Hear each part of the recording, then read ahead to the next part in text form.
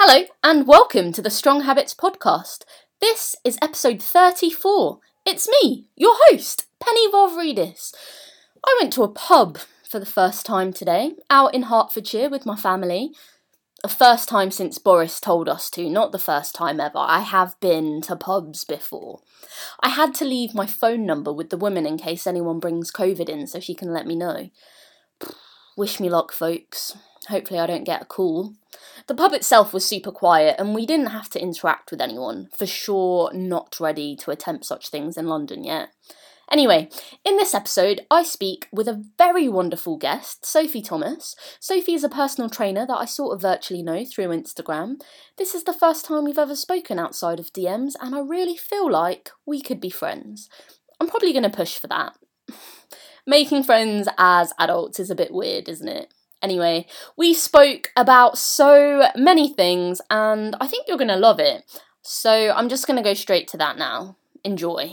So, I have another special guest for you, Sophie Thomas. Sophie, welcome. How are you doing? Oh, thank you, Penny. I'm doing good. How are you? I am all right, thank you. Why don't you introduce yourself to our listeners, let them know why they should listen to you and why they should care? Yeah, maybe don't listen to me. Maybe you'll go crazy if you listen to me. So my name's Sophie, and I've been a PT now for 5 or 6 years. I've been in the industry. I'm a relative newbie compared to a lot of people. And on the side, I started fitness through modelling. Actually, that's how it came to be. And then I eventually wanted to help people, so I wanted to I gain the vocation and become a coach. And I loved every minute of it. And I love every minute of it, present tense. And at the moment, I'm pursuing a master's in psychology because for me, part of my journey was a lot of it became under the umbrella of mental health and ameliorating my mental health. And that meant understanding what the hell was going on in my brain. And so I really wanted to also do the master's to kind of help amalgamate my philosophy, so to speak, on fitness and how the brain and the mind and our sense of selves are really involved in the process of coaching and lifestyle change. And apart from that, that's about me. I'm just a coach in London, cracking on, really fed up of all the myths out there. That's I think I'm a very cynical coach. I try and obviously empower my clients. Sometimes I get so angry when I see it out there. That's my niche. I get angry. Yeah, gosh, I don't know if you saw the thing I posted yesterday about the blood type diet. The world is just full of just nonsense. Every day more nonsense. Oh my god. Well, it's also it's both sad and scary because those companies, those people, those individuals, those entrepreneurs, they have a lot of followers. And when you've got a big following, it appears like you've got some kind of credence or authority, right? It has a very good smoke and mirrors effect. It appears like you have some knowledge on the subject because if people follow you, you must have something good to say, right? That's why they're following you. But just because someone's good at getting followers and good at business doesn't mean they know a thing or two about the human biochemistry. Yeah, 100%, especially with accounts like the one that was posting about the high-waisted leggings the other day, because they've got over 1 million followers and they claim to be an education page. So then the thing that's the most frustrating about that is loads of PTs who don't know any better will be following them and then telling their clients the things that they learned from their videos. Exactly, and it's not their fault. No, and that's like just creating a million PTs who are not helping people. That's no good. So I'm going to take a slight detour from my original plan, and I want to talk to you about the modelling a bit first. Yeah, all the people who I've met who have been models have definitely had their mental health impacted by the pressure of having to be small most of the time. So maybe we can start with that. What was your experience like? Oh, of course. So, I mean, I'm 26 now and I started modelling when I was like 14 or 15. So they like you young, which is already problematic in of itself. They fetishize a young teenager to be modelling things like bikinis and adult women's wear, adult wear in general, when a photographer might tell a 14-year-old to be sexy, and this 14-year-old hasn't even kissed a person before, or, identified with their own sexuality, or understood what it means to be sensual. There's so many problematic things in of itself to be that young, starting up in an industry. But I mean, to be fair, when I'm very lucky, I have really supportive and grounded family, so they're always there on shoots and jobs with me. And it was very, very innocent stuff, things I was shooting. Sometimes I'd be wearing a weird high fashiony balloon dress which cost about $5,000. I was thinking, I'll never wear this in my life. And it would just be silly fun things like that. I was very fortunate that it wasn't until I got a little bit older that's when photographers would get a bit creepy, when my boobs grew. But apart from that, I was very fortunate that they were very respectful on shoots. So it wasn't necessarily the photographers or the teams. I know of models who've had nightmares of teams, though, like teams who you wouldn't believe are so disrespectful and treat you like objects. I've had some bad experiences, but nothing as bad as that. However, the issue for me with my mental health was exactly that. It was the pressure of trying to lose weight when you can't shave off hip bones, and your genetics, of course, aren't going to have you, in a certain kind of size or realm of physique or stature, and that's completely normal and fine and healthy.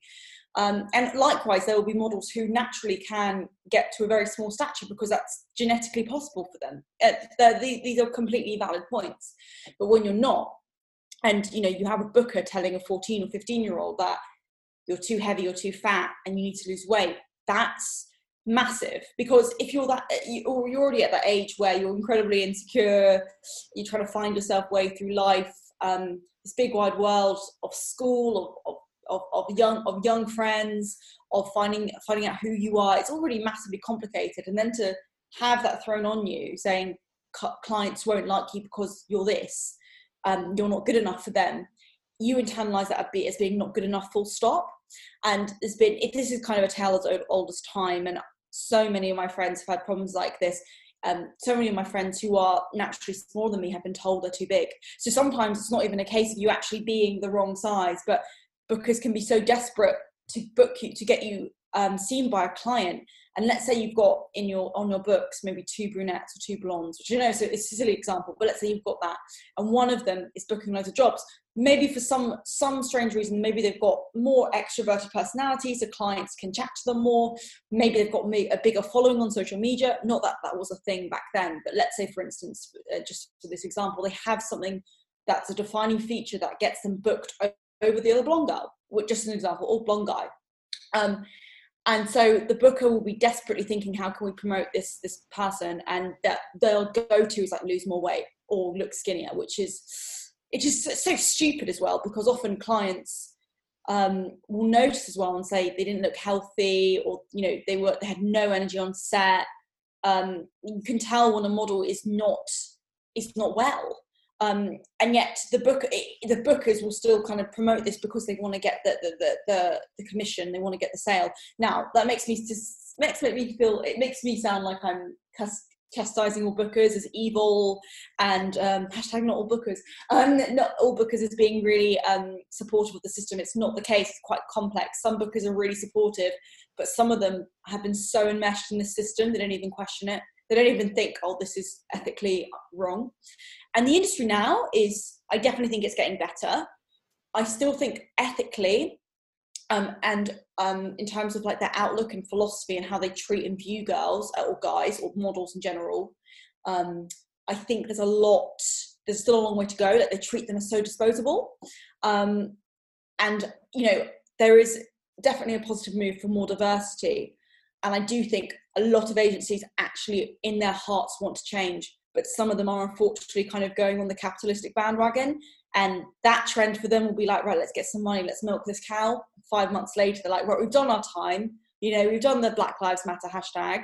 We've talked about this social justice issue. We've got a model that was trans in, and now we'd have to talk about it again. So that in of itself is a massive problem, because you're treating something that is a really serious topic as something so frivolous and something so throwaway.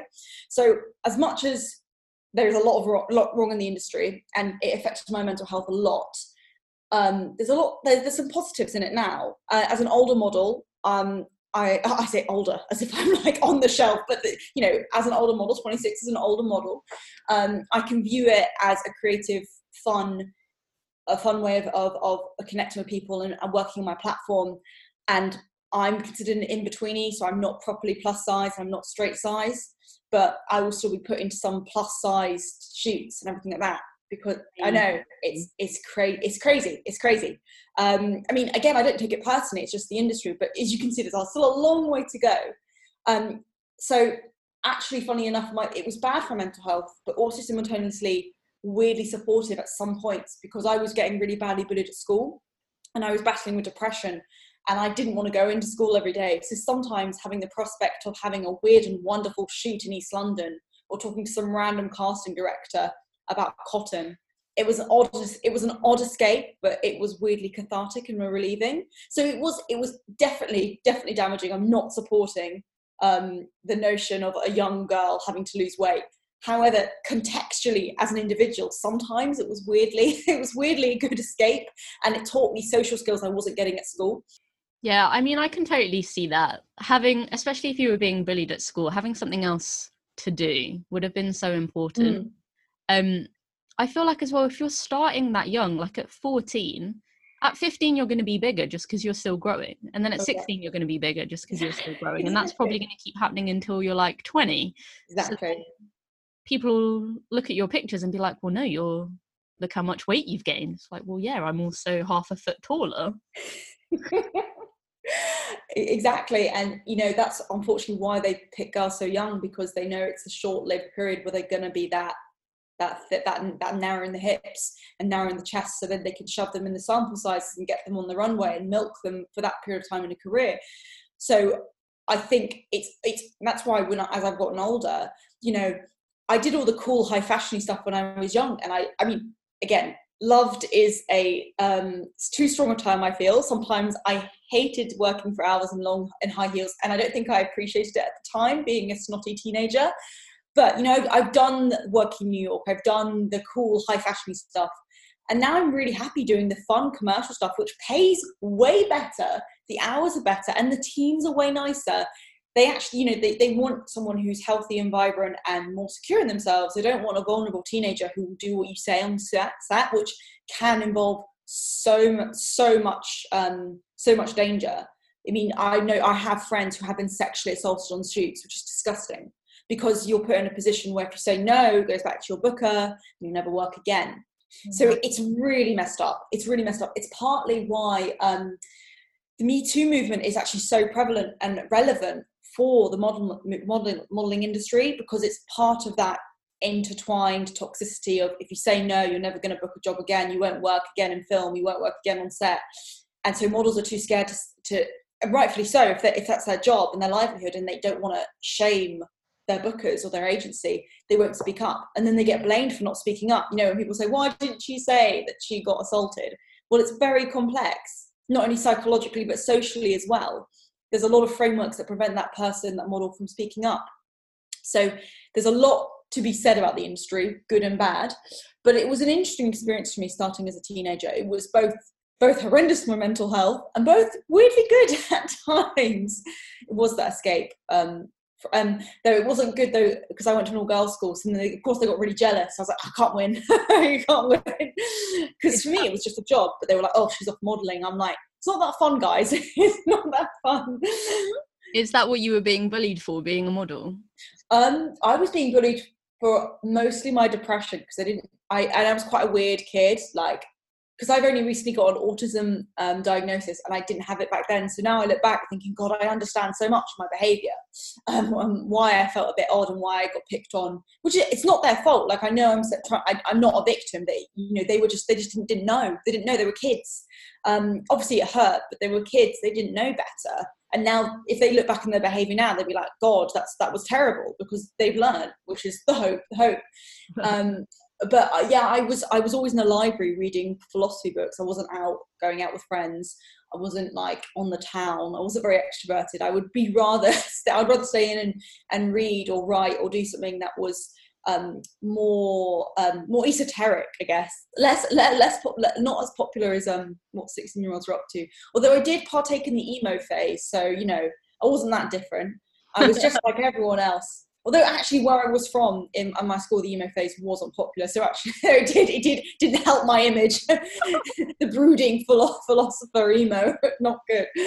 Gosh, I mean, if we had met when we were 16, although we weren't 16 at the same time, but had we been, then we definitely would have been friends, because I was in the library reading a lot of the time. So that's it. Oh, it would have been like one of those high school comedies, or you'd have just banded up against them.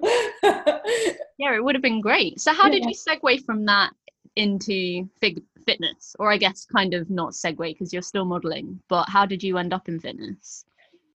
So unfortunately the story is not like this happy story of like, I just fell in love with fitness at the first sight. I basically started going to the gym because obviously my agency told me to. And I didn't start lifting because I was like, oh no, that's going to get my hips bulky. I'm going to add an extra inch on my body. Oh no, God, I don't want that. So I would go in the gym and just be on a treadmill or do a Les Mills class or do 3 in a row. I was just doing cardio. And inevitably, my body wasn't changing as well. And also because I was so hungry after, I'd either eat loads or I'd just be absolutely miserable because I wasn't eating that much. And inevitably my body would just be like, right, so you need to eat. And I'd have like a loaf of bread after like 3 weeks because they were like, come on, you need calories. So at first it was never the typical story of wandering in, lifting a barbell. But eventually, because I wasn't losing inches off my hips, because I was growing, I assumed I was doing something wrong or that I was messing up somehow. So I hired a personal trainer, and then I was like, oh, I can't lift anything. I don't want to get too bulky. And he was like, trust me, you won't. And then oddly enough, after we started lifting, not that this should be the aim, like weight loss is never the aim, or getting smaller is never the aim. It was just funny how after months of trying to just hamster wheel myself off a treadmill, I actually got better results physically via lifting and being mindful of protein intake and using, and not just being like on the paleo diet because that was my go-to, but actually considering the macronutrients and the ramifications of what I was eating in terms of performance. And again, what modeling was initially my escape from school, but then going to the gym became my true escape, because I was so looking forward to the hour in the gym where I felt really empowered, where I could work on myself, where, you know, people were really nice to me in the gym. We could chat about lifting. I didn't feel so weird and odd. It was a nice little sanctuary. It was a sanctuary from both school and modeling, because even modeling, it's a dangerous world of sharks, basically. Even though sometimes I felt naive to it, it was still out there. But the gym was really safe. Like, it was just everyone had the same goal of getting fitter, getting better, and everyone supported one another. And I liked that a lot. So I got into it initially by quite superficial purposes, but it became something so much more. And at the time, I was suffering from really bad depression. And the only reason I got out of bed really was, bless my parents, I love them to pieces, and they are so supportive of me, especially now. I just don't think they understood. Like, at the time, they didn't really understand what was going on, which I completely get. If you see your child in that pain, you don't know what's going on. And there wasn't the same conversation we were having about mental health now as there was then. So they didn't have the resources really. So for me, I was getting out of bed because my mum was expecting me to go to school and do my thing, and she knew I was having a bad time, and she was very sympathetic. But it was tough for me to do stuff. As you know, when you have a mental illness, it's bloody tough to do stuff. But going to the gym was my reprieve, and it was like, okay, even if I can only just lift if I do 1 rep today, it's better than nothing. And I ended up just going there because it was like my one chink of light in the day of icky darkness. So it became something much more in the end. I think that's something that happens for a lot of people. Most people come into fitness for aesthetic reasons, and then realize all of the other benefits that come with being stronger and moving your body as you go along. Just Absolutely. takes people a bit of time sometimes, I think. Definitely took me time. I actually only became a personal trainer by accident. I was a journalist before, and I'd lost loads of weight because my dad got sick, and I started to panic about what would happen if I didn't take better care of myself, because I was like, gosh, well, I mean, genetics. So I lost loads of weight, trying all of the many different things, and I set up an online magazine as a way of holding myself accountable and learning all of the things. I realized now that I know more of the things, that none of the things I was learning then were the actual things, but never mind, by the by.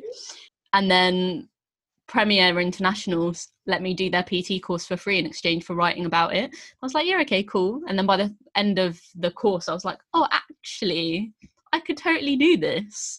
This is fun. But I'd never actually lifted weights before that.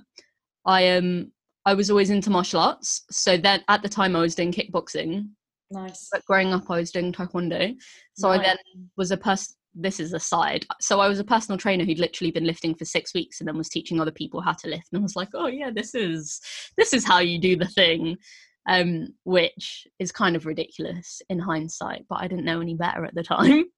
But isn't that like the whole, I mean, I don't think that's an indication of you at all, especially because it shows that you learnt the movements really quickly. So if anything, it proves that you could coach very well. Thanks very much. It's taken some time to get from that point to this point, but I think I'm all right. So what impact do you think our physical health has on our mental health, and I guess vice versa? Yeah, this is a great question. I think you can look at it in so many ways. I like to use the biopsychosocial method or model when I look at clients and generally human beings, because we're not just a bag of fleshy atoms. There are things that go on that are complex. But simultaneously, we can't just assume that everything is kind of constructed from what we see socially. I think there's a happy middle where we can admit there's some biological goings on, and then there's obviously psychological machinations, which are triggered by what goes on about our sociological framework. And I think you can kind of explore all three, and you notice that all three interpolate and just kind of make a nice little sweet spot or kind of hellish storm of how we feel. So a great example might be like how our nervous system responds to situations and how we might feel more anxious, for instance. So for instance, we might be in a situation where something reminds us of, let's say, a really stressful situation. So if I go into a powerlifting gym or something like that, I feel very on edge because, let's say, for instance, it reminds me of one of my abusive partners, and I just don't like going there. So for instance, I might go in and for some reason, even though I love deadlifting and I love lifting and I've never been to that gym before, I suddenly get an anxious response. My heart gets a bit faster. I might be sweating a little bit. I might be feeling more crabby. And that's because of the association I've created in my head, so psychologically, via the social aspect of me being in that environment where I felt very unsafe.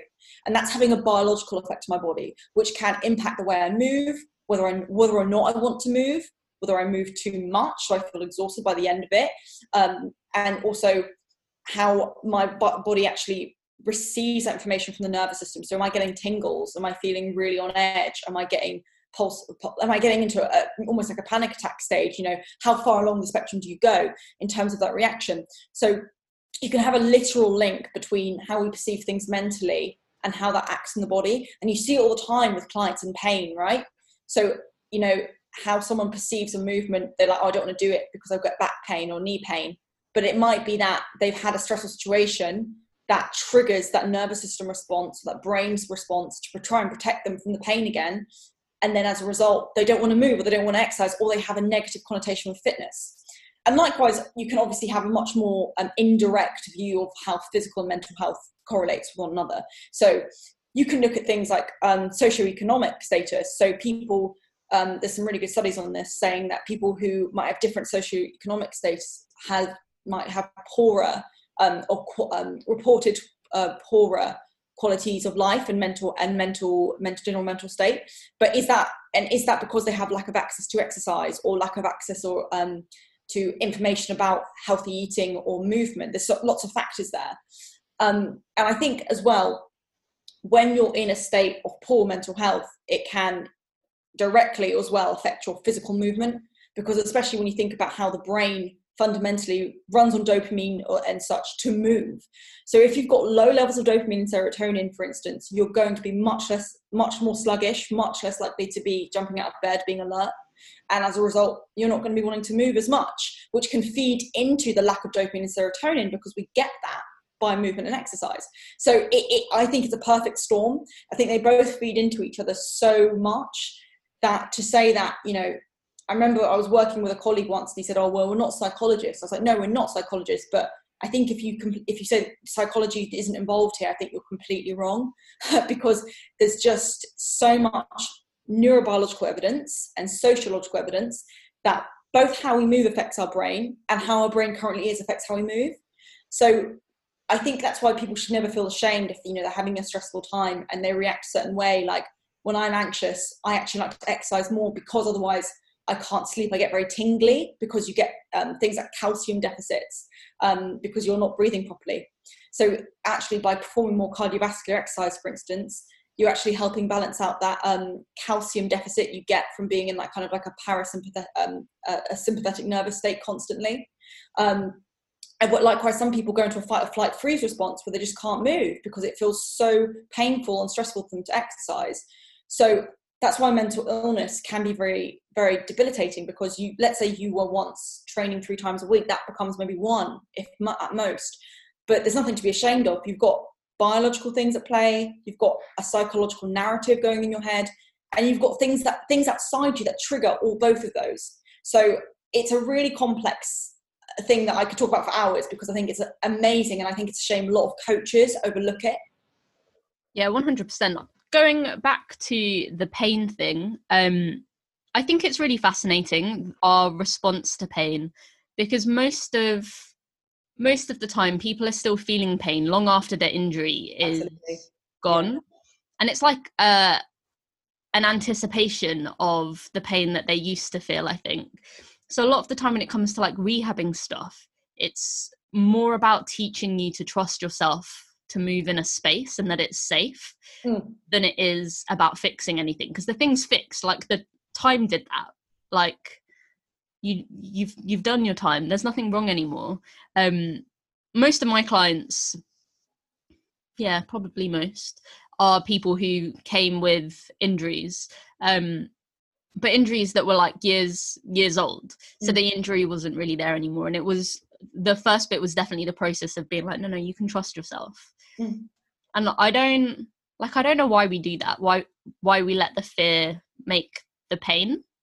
But I guess it's a protective mechanism to stop us from doing it again. 100%. It's so interesting, as you say. And you know what, that happens on a mental level as well. I think you can apply it across the board. So obviously it's something that we experience in fitness and movement, but how many times do we feel like we don't want to go do something or talk to someone because it reminds us of a traumatic experience as well? Like the brain, as annoying as it is, I would be more worried if someone didn't have that mechanism, because then you'd be like, oh, I don't have pain, I'm going to put my head on this hot stove because I can't feel anything. But, you know, the brain, you know, as annoying as those defense mechanisms can be, they do try and protect us.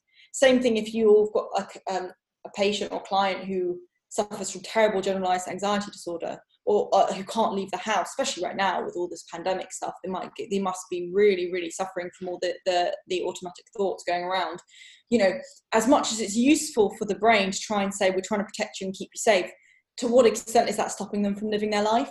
And same with a client with pain, to what extent is that pain stopping them from getting into a movement that's actually safe and effective for them? So, you know, there's points where you're not crossing their boundaries, but you almost have to have really difficult conversations with clients, and not say it's in their head, but try and get them to a space where they feel confident and safe and empowered to move in a way that they might have thought wasn't possible before. Yeah, for sure. I think that's why it's so important sometimes to speak to a coach or to a therapist or both, because it's about having someone help you create a safe space so you can do the things that you need to do. Because like obviously the internet is full of all the information. You could find all of the information about anything you want in the whole entire world. You just have to ask Google. But what people need is someone to like hold their hand sometimes and just let them know it's okay, that they can do a thing. 100%. I was reading something the other day about how our brains are wired to protect us when we're depressed. So we are essentially built to like stay close to home, which is why we don't really want to leave the house, because that's the safest place. Because if you like have no energy and you don't really want to do any fighting, you don't want to be far away in case there's danger and you can't make it back. So it's like something that's been with us forever, that when our mood is low, to like just stay still and stay home and avoid trouble, which again, it's like a protective mechanism that is designed for a past life that isn't so relevant right now. Absolutely. There's a really good article by Jerry Coyne, who's an evolutionary psychologist, and it's very relevant to what you just said.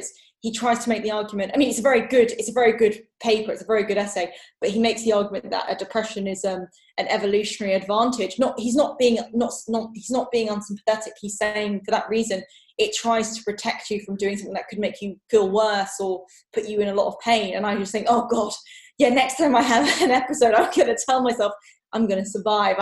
I'm doing this to carry on my species and my legacy. I mean, sometimes you just have to tell yourself the story that helps the most. Exactly. Yeah. Exactly. So in terms of like routine, why do you think routine would be helpful in terms of mental health, but then also physical health? So I think this is really interesting. And I think one of my biggest, and I'm someone who's very creative and messy and I'm all over the place, but I still love routine, essentially because it keeps me from going crazy. If I didn't have routine, it would be like a colourful tornado. I need that. From a neurobiological point of view, we want to be cultivating routine because the brain often doesn't like new habits at first. It feels quite unsafe. It's that same reaction. It wants to keep us safe. So anything that's a big new shiny habit, it's like, whoa, what does that mean? Where am I? Am I feeling safe right now? Do I need to reject this and go back to my safe little cozy place? And routines with small baby steps can really help the brain settle into a new formed habit. And as a result, it's kind of like when you strengthen your muscles, right? When you go to the gym and you get stronger. When you try and take on a new movement after that, it becomes a bit more skillful and confident because you've been used to lifting, you've been used to moving, using your body in space, becomes a bit less of a chore. And I really do believe, and the research also suggests this, that basically the more you cultivate routine and have a handle on your habits and daily tasks, the easier it is to set out and try something new, which can be very exciting because it opens up a whole new world of opportunities of combining that structure and routine and order that is necessary for a functioning life with creativity and possibility, which is really cool. So you're not confined to this one space. People think routine means you're dull and it means you have no more room for fun, but I think actually it helps you open up much more, because by having a functioning part of your life, you actually help get rid of the stress and anxiety surrounding procrastination, admin, daily tasks that can feel overwhelming, particularly if you suffer from mental illness. And the stress of that goes away and you're left with a massive aperture of feeling like, wow, now I've done that, what can I do next? Can I take on a new hobby? And I have the confidence to take on a new hobby because I know I've done X, Y, Z. And even though it was tough, I still did it. And that gives your mind the confidence to go on and take on new steps to explore what you like and who you are, which sounds very cheesy, but it's all coming from routine, but it's true. If you have the base solid foundations done, much like in training, it's easier then to be a bit more adventurous and explore. I know I'm making lots of analogies to fitness, but that shows how relevant it is. I love that. That's an awesome answer. I think you're right. We need routine to like hold us together sometimes, especially right now. Like we've had 4 months of having our routines totally shaken up, and I think the people who are probably coping the best are probably the ones that didn't change that much. Even though everything changed, they kind of still did the same sort of things every day, just because then your brain's like, okay, well, look, I know what I'm doing, these are my things, I'm just going to do them, and then here's my extra time, I'll go do something else. But if you let yourself just not do any of the things, and you're like, oh, well, now which things do I do? Now I have to make decisions every day about everything. And making decisions is really hard and exhausting. I don't think we're built for making all of the decisions all of the time. You know? At least I'm not. I hate making decisions. I think if you can make the decisions in advance so that you don't have to make them every time, you save yourself a lot of like hassle. 100%. I think that's the thing with willpower, right? So like people who rely on willpower to do stuff, like whether it's dieting or exercising or whatever, I think they have a much harder time than people who just take willpower out of the equation and then just set themselves up in a way where they do the thing. Absolutely. So what can people do then to get into a solid routine? What does that look like? So everyone's obviously going to be really different. So it's quite bespoke. I think the best thing to do is actually start really small, because like I said before, your brain is going to reject anything new and big. So you have a lot of people, this is often a trap that happens at like New Year's resolution time, where they say, I'm going to quit smoking, I'm going to run 10K every day, I'm going to take on a new CrossFit challenge or something like that. And they put all these grandiose goals, which is really cool. That's really cool. You want to go out there and show up in the world. I'm not saying it's bad, but they end up feeling worse about themselves because they end up maybe not fulfilling that goal. And they feel like maybe I'm a failure. Maybe that's why I couldn't do it. But actually, it's your brain's neurobiology saying, what the hell is going on? This is too new. I feel really scared. And that you want to almost trick your brain. You want to start by going small. So it could be like, if say you've always wanted to train in the morning, it might not even be training, you might not even be having one session a week in the morning. It could be like you get up half an hour early than normal and do 5 minutes mobility work or movement, just random wiggling, which sounds really stupid, but you're just setting your brain up for success, because your brain's like, okay, I've got up a little bit earlier, I can do this. And then the next couple of weeks you segue into maybe doing like a 20-minute session twice a week. And then again, you can increase as you need to or want to. And I think that's one of the best things you can do for success. I think literally my to-do list per day is something really simple. Like I start small. I start saying like, I'm going to write 100 words today. And I end up writing like 800. But I've just said, if I'm feeling quite sluggish or tired, I'm like, oh, I've got things to do. And I see that. I'm like, I can do 100. I can do that. It's not scary. It's not big. And then by the time I've got into a flow, my brain is like, this is pretty cool. And I'm feeling confident. And I like the way that this is reasserting my own values about myself. And then you go into the flow a bit more.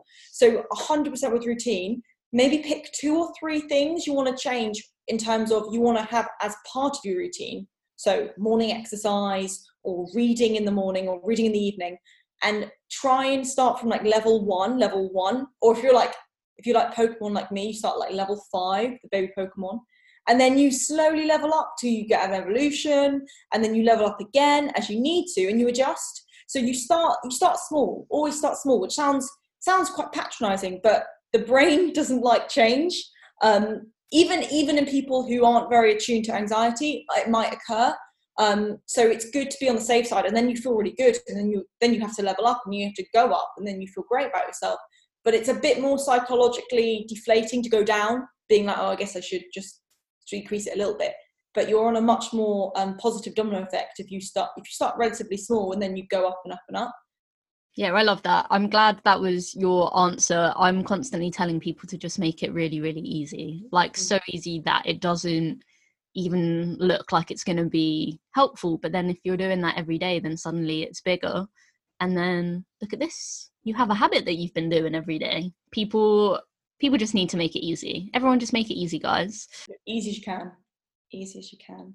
And then I guess, so when it comes to like depression, which we've touched on a bit already, one of the main features, I guess, is a complete lack of motivation to really do anything. So then what can people with depression do to convince themselves to just do some moving? This is a really good question, and I think it's really important, if you do have depression, please not feel ashamed. I mean, at my lowest, there were times where I would literally stay in bed all day and it physically hurt to get out of bed. Like it hurt. It felt like I had knives stabbing my feet. I was like, I can't stand. I just want to stay in bed all day because it hurts to get up. It felt like a crushing weight. So don't ever feel guilty. The reason why, I think it's also really important to also note that productivity doesn't define your worth. Like your worth is not based on how productive you are in a day. Your habits and what you want to do should be formed around like your own values of who you want to be for yourself, like not what society says you should be, or not what a capitalistic framework says you should be, but how you want to feel. And sometimes staying in bed all day is quite nice when you're chilling and watching something after a long week of hard work.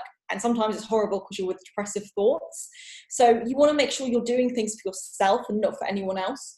So for me, I was like, I feel quite gross being in bed all day, and it makes me feel worse about myself, and my thoughts are already very negative.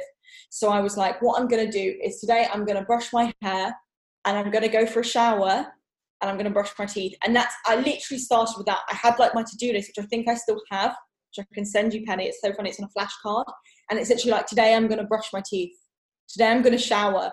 And I started like that. And it sounds so stupid, but then those trips to the shower became me talking to my mum a bit more, or it meant that I felt a bit hungry finally. So I went to go and get breakfast. And then me brushing my hair meant that I actually had to get up, and maybe thought, eventually I was like, maybe I should get changed as well.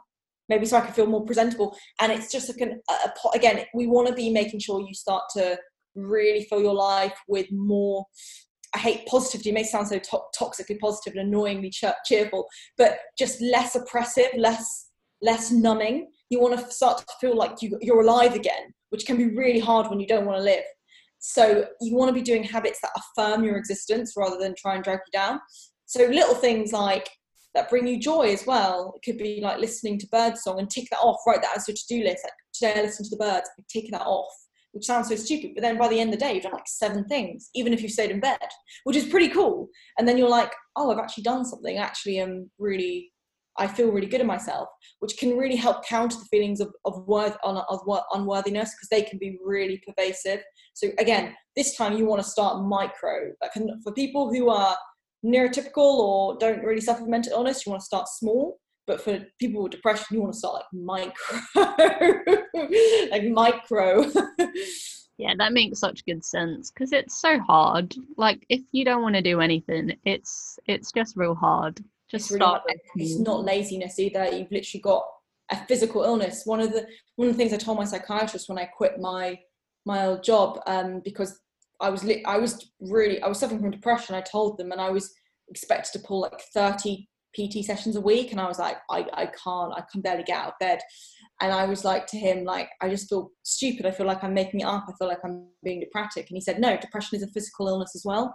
It literally changes your biochemistry to the point of not wanting to do anything, because that's what your brain does. Your brain is like the powerhouse of everything you do. So of course, if you've got a mental illness, everything you do is going to be slower, it's going to feel slower, it's going to be not as effective. That's not because of you as a person, it's because you've got an illness.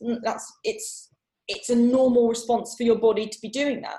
I look forward to a day when mental illness is seen in the same way as physical illness is. So then people aren't like, oh, well, it's in your head, because like, yeah, it is in my head, but my head is where all the important stuff is. It's in my head, but my head is the thing that does everything. So if anything, kind of. Right, it's an important bit.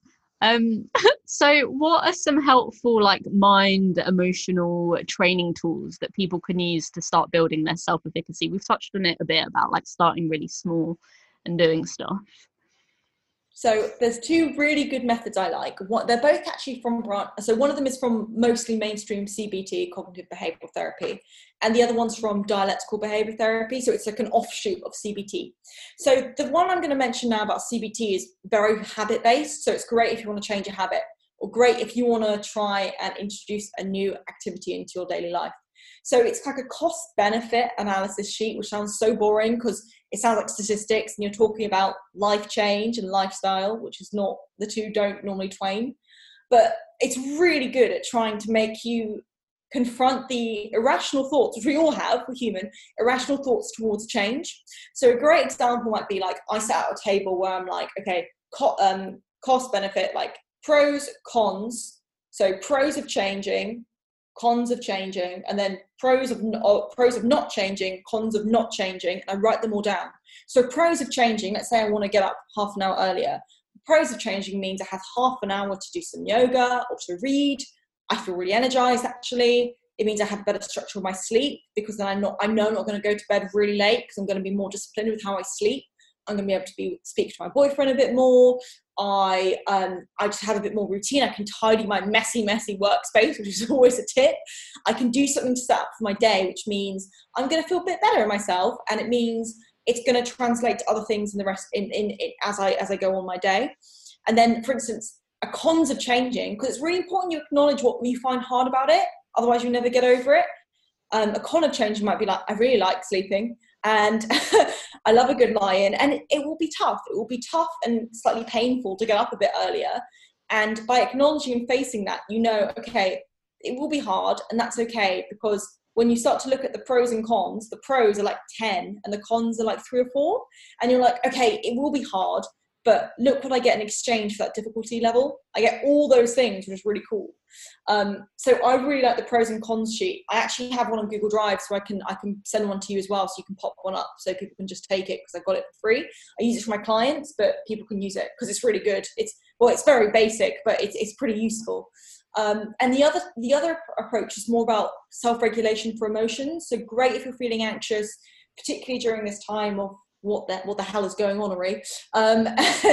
So basically it's known as like the wise mind in DBT, where you know you're feeling an emotion and it feels very real and it feels very painful. And you embrace it, you don't deny it. You're not like, oh, I'm fine, but really you're dying inside. You embrace what you're feeling and you accept it. But you do the exact opposite of what your emotion tells you to do, which sounds horrible, but it trains your self-regulation and your nervous system to accept and embrace your emotion, but not let it overpower you. So for instance, a great example for me is like, if I'm really anxious, my feelings are telling me, don't avoid all conflict, don't speak up for my needs, I want to shrink away, because my anxiety is telling me. So I need to do the exact opposite. I need to be a bit bitch. I need to be a bit more bullshit. I need to speak up a bit more, even though it's horrible. And my anxiety is telling me, don't do that. I need to do the opposite, because then my anxiety goes away over time, because my brain realizes my emotions are there and they're valid, but they don't run my actions. So that's a really good one as well for cravings. Not that you shouldn't eat what you like, but if you are trying to establish a new habit, like for me, I am trying to eat less chocolate because I get tired during the day, because I'm like, just eating sugar and fat, it's probably not good for my productivity or energy levels. But I'm doing that purely just so I feel a bit better.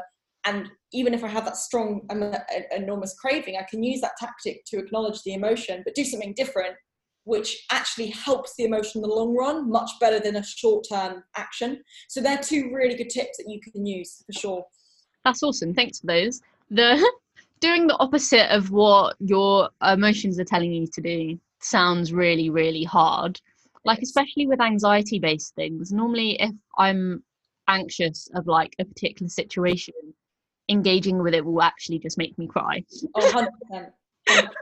So then I guess maybe you just have to engage in it anyway and cry anyway, and then get used to crying, and then maybe you stop crying. Kind of like you're just flooding your brain with this new thing that you just have to do. It's also a bit like graded exposure, right? So it's a bit like, okay, you should never feel really unsafe. So you'd obviously want a professional guidance with that. So you should never feel like I'm going to die, I'm going to feel really unsafe, or end up being really upset. You don't want that. But a bit of discomfort is okay, because then you're starting to train yourself. So it's about a sweet spot where you slowly expose yourself to discomforting scenarios, but very slowly, very slowly. Yeah. I mean, that sounds like a really helpful thing though, right? If you always just avoid the things that make you uncomfortable, you'll probably never get any better at a lot of things.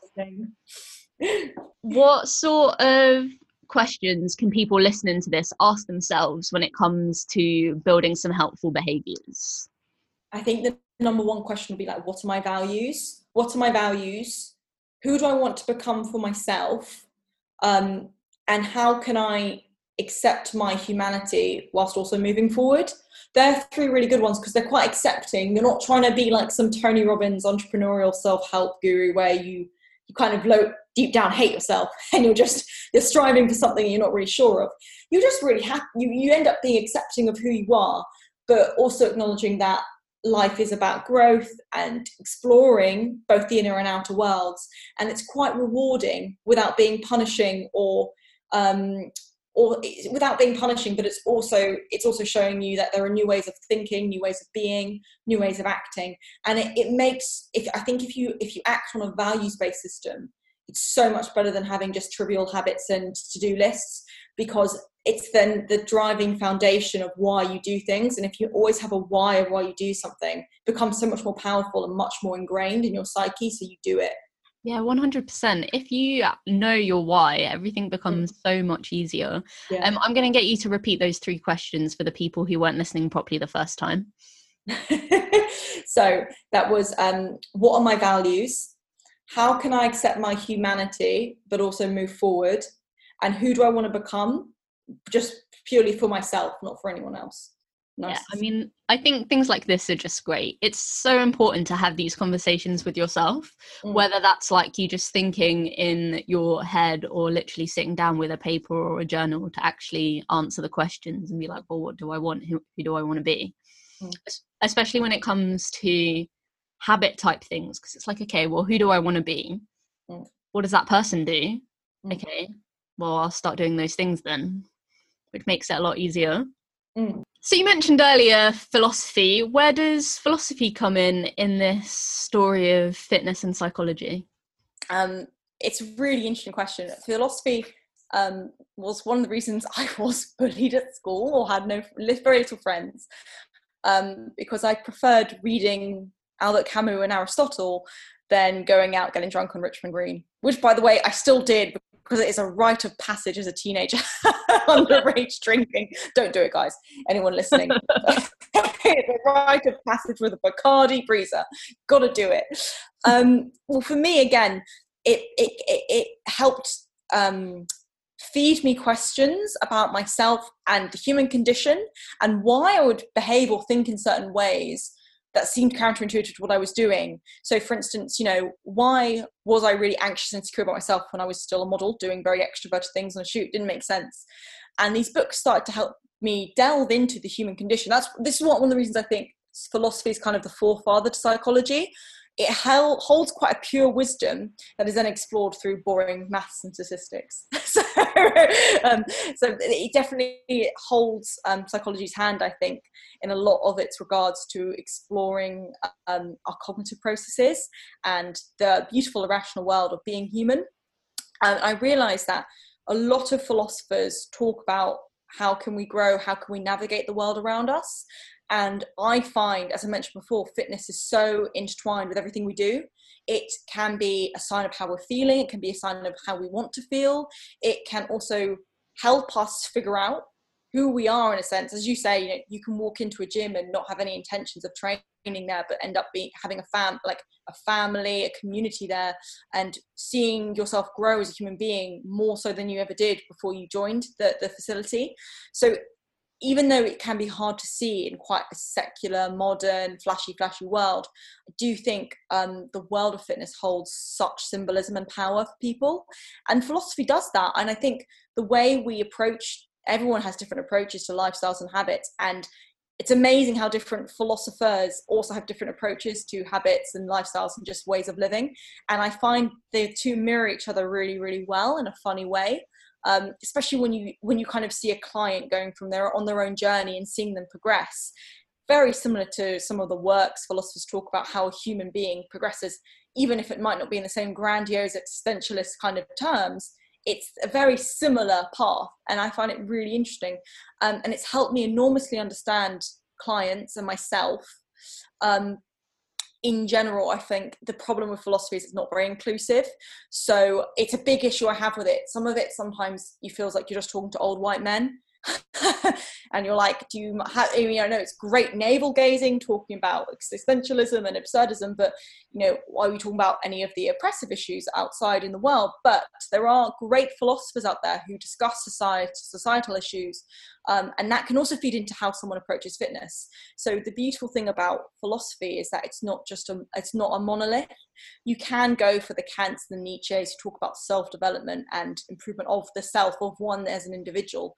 Kant was probably not the right example there, but I just use an example of an old white man, basically. That's cheating. But then you have amazing, wonderful philosophers like Foucault, who talks about society and societal constructivism, and how things are formed outside of our realms as kind of like a social constructs, which are really interesting. And like Angela Davies, who is one of the finest contemporary philosophers talking about racial injustice. And people think, oh, it can't possibly link to fitness, but it is. Fitness is an external social issue, and external social issues will feed into one another and how people feel in a setting.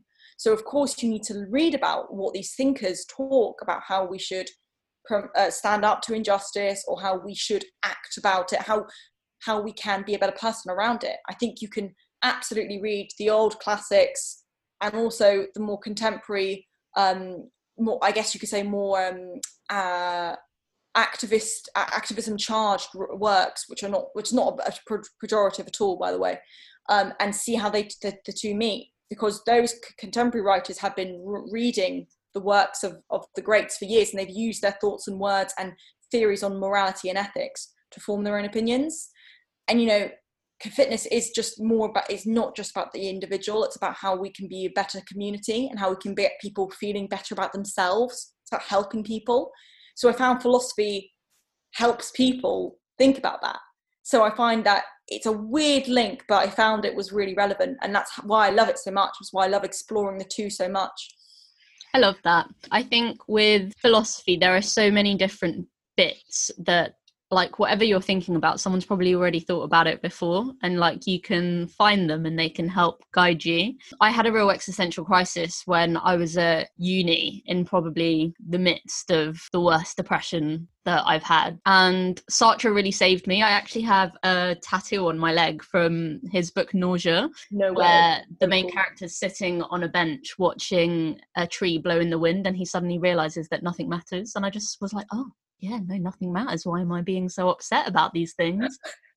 It's so funny you say that, because my massive depressive episode was my revelation. It was actually after I was during a really suicidal period, and I picked up The Myth of Sisyphus, and obviously the first sentence is like, the biggest philosophical issue is suicide. I was like, I picked the right writer. And it does, it's weirdly freeing. Existentialism is weirdly freeing. It's like, there's a really funny meme where it's like, it's two people, it's like a really sad guy, and it's like, oh, nothing matters, and it's like versus nothing matters. It's so true, because if nothing matters, you can create your own meaning, because there's no structure that prevents you from creating it. Exactly. I really enjoyed existentialism. I think it's my fave. Sartre is one of my faves for sure.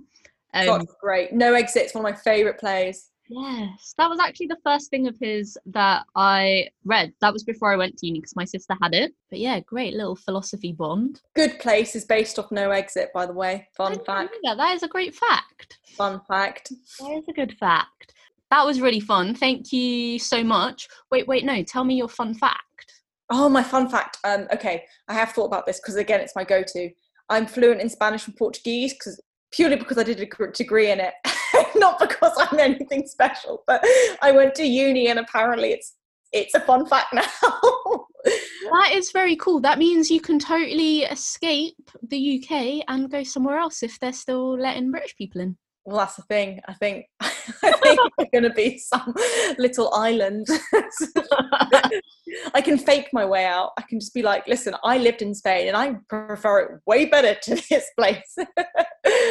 Yeah, I would really like to move to Spain. Well, thank you so much, Sophie. This has been real great. And I feel like we could totally be friends now. So this is nice. It is really nice, isn't it? Accidental friendship conversation podcast. So right, guys, until next time, I hope you enjoyed that, and we'll be back soon.